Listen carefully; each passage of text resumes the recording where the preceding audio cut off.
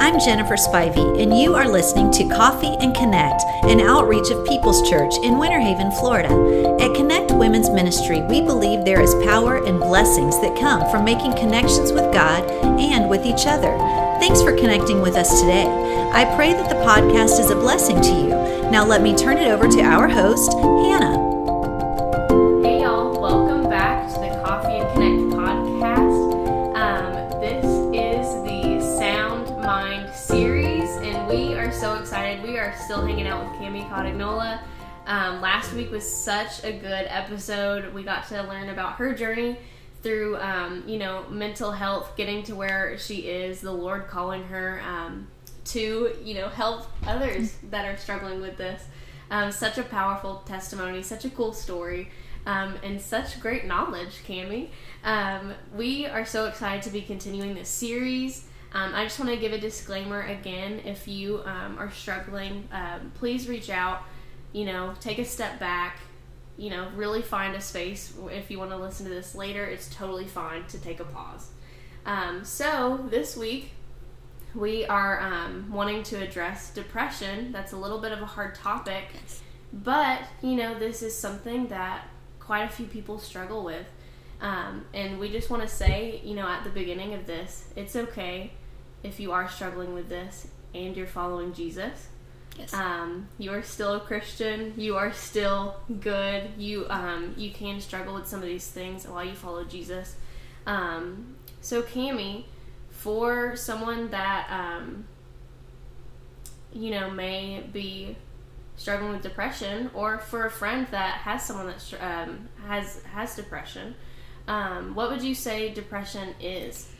So, depression on its own is a mood disorder. It affects, unlike anxiety is much more about the nervous system and can go off of just like thoughts, and it helps with all of you have more physical symptoms. Mm-hmm. With depression, a lot of it is your mood and personality shift. Yeah. So, a major depressive episode is 5 or more symptoms presented nearly every single day for at least 2 weeks.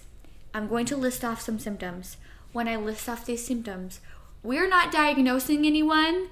This is not like oh my gosh, I have all of those symptoms. I obviously have this. Okay, I'm going to start using it now. If you hear me say this list and I'm like, okay, I have these symptoms, I've had them for X amount of time. Mm-hmm. Okay, in a minute, we're going to talk about a treatment plan. We're going to talk about how to help you. And we're going to talk about a really, really thing that's close to my heart. But when I say these things, please don't go into a panic thinking that you have this disorder. You can have a very bad day. You can feel depressed and not have depression. Yeah. Don't look anything up on WebMD. Oh my gosh, please, no. Don't. No. That is a dangerous trail. Please. Okay? Oh, Lord, please, no. But the symptoms are having a depressed mood, loss of pleasure in activities, and or something that you used to love and you no longer love anymore. You have high or low appetite. You have an extreme weight change. You have a disrupted or excessive sleep. Fatigue, worthlessness or guilt, difficulty concentrating or making decisions, and thoughts of death. Okay, those are just the overview. Under that, there are a lot of other symptoms, but those are the main ones that we see consistently through mood disorders or depressive disorders. Okay. Now, pause for a minute. Think about that. I don't want anyone, again, please don't automatically think you have depression because you've had a really bad week. Yeah. And this is just all convoluted, because I think a lot of people in the younger generation automatically jump the gun. Mm-hmm. And there's no reason to jump the gun. Right. Let's pause for a minute. Let's write all of our symptoms down. Let's think about it. Let's talk to a trusted person about it. And if I still feel like I need to go and, handle this, okay, cool. So, with these disorders, you will have moments of what we like to call manic episodes. Mm-hmm. Not all of them have manic episodes, where manic episodes is almost the exact opposite of a depressive episode. Mm-hmm. So it is, you have a lot of energy, you're high energy, you don't sleep, you're kind of just go, and they have to last at least a week. Yeah. Wow. So it's a little crazy. Just a little bit, yeah. Just a little bit. And then there are a lot of mixed features in depressive symptoms and depressive episodes. Mood disorders are so complex because they are so personalized. Because it's your mood. It is your personality. It is your brain function. And anxiety does have some biological reasonings and backgrounds and, like, of course, the nervous system. But depression specifically has a lot to do with hormones. Right. And hormones are, if you know anything about hormones, they're a little bit of a tricky thing. And so the main reason I specifically wanted to talk about this on this podcast, because this is a podcast towards women, is a lot of women every single day have depression. Specifically postpartum depression, which is after you have had children, your the hormones do not always go back to normal. Yeah. And that's really difficult because what happens is you have a baby and now you have a small person to constantly take care of. And so some women don't have postpartum depression. Perfect, great, awesome, I love that. Don't worry about it. Some women have postpartum depression for 20 years and don't even realize it. Yeah. And other women can have postpartum depression and it can turn into postpartum psychosis. And then that puts so many people in danger. So if I tell you the symptoms now and we have a conversation about this now, you can not only get help, but you can help someone else. Yeah, for sure. Yeah. It's a great thing to know of for the future, 100%. For someone that you may know, and you start to see any signs, like, because you love them and you care for them, you can say, hey, maybe we can walk through this together, you know? So, Cami, what, even though this is a really hard topic, what would you say was the best advice for someone who may be struggling with depression or experiencing these things? Okay, so the main form of treatment for depression is therapy or counseling. Okay. In the Christian sphere, this is very, very difficult because there's a stigma around asking for help when it comes to mental health. And listen, you can have a therapist in Jesus too. You can have a therapist in Jesus too. These things are not mutually exclusive. Yeah. They can work together. The Holy Spirit is called the ultimate counselor.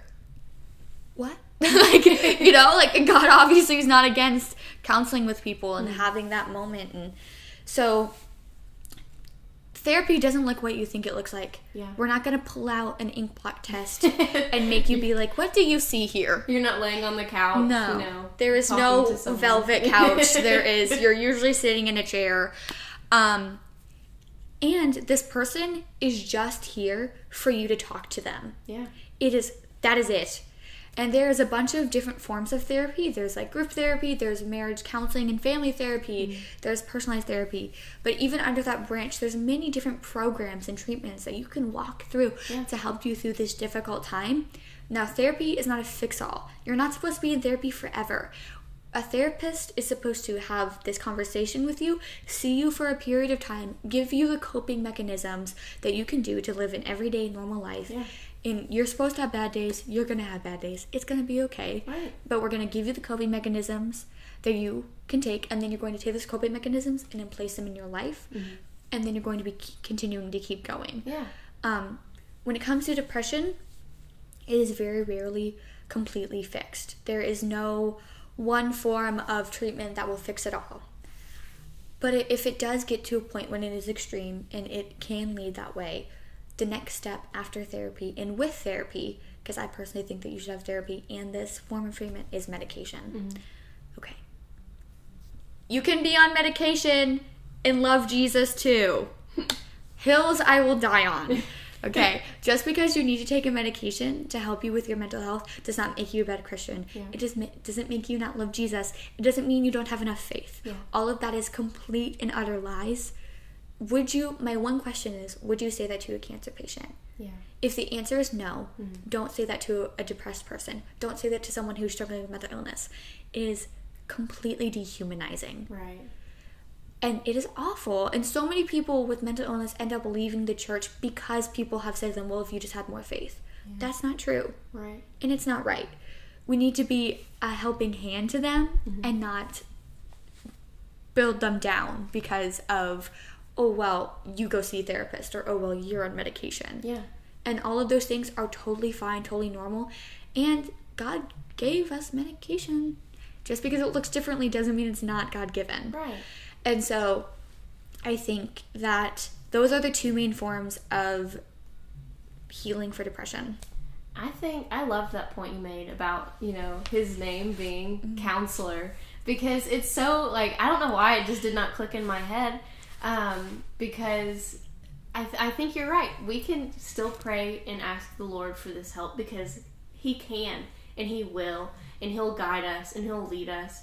But there's also, some practical stuff that you can do just whenever I sit down, and I can talk with someone and say, hey, this is how I'm feeling.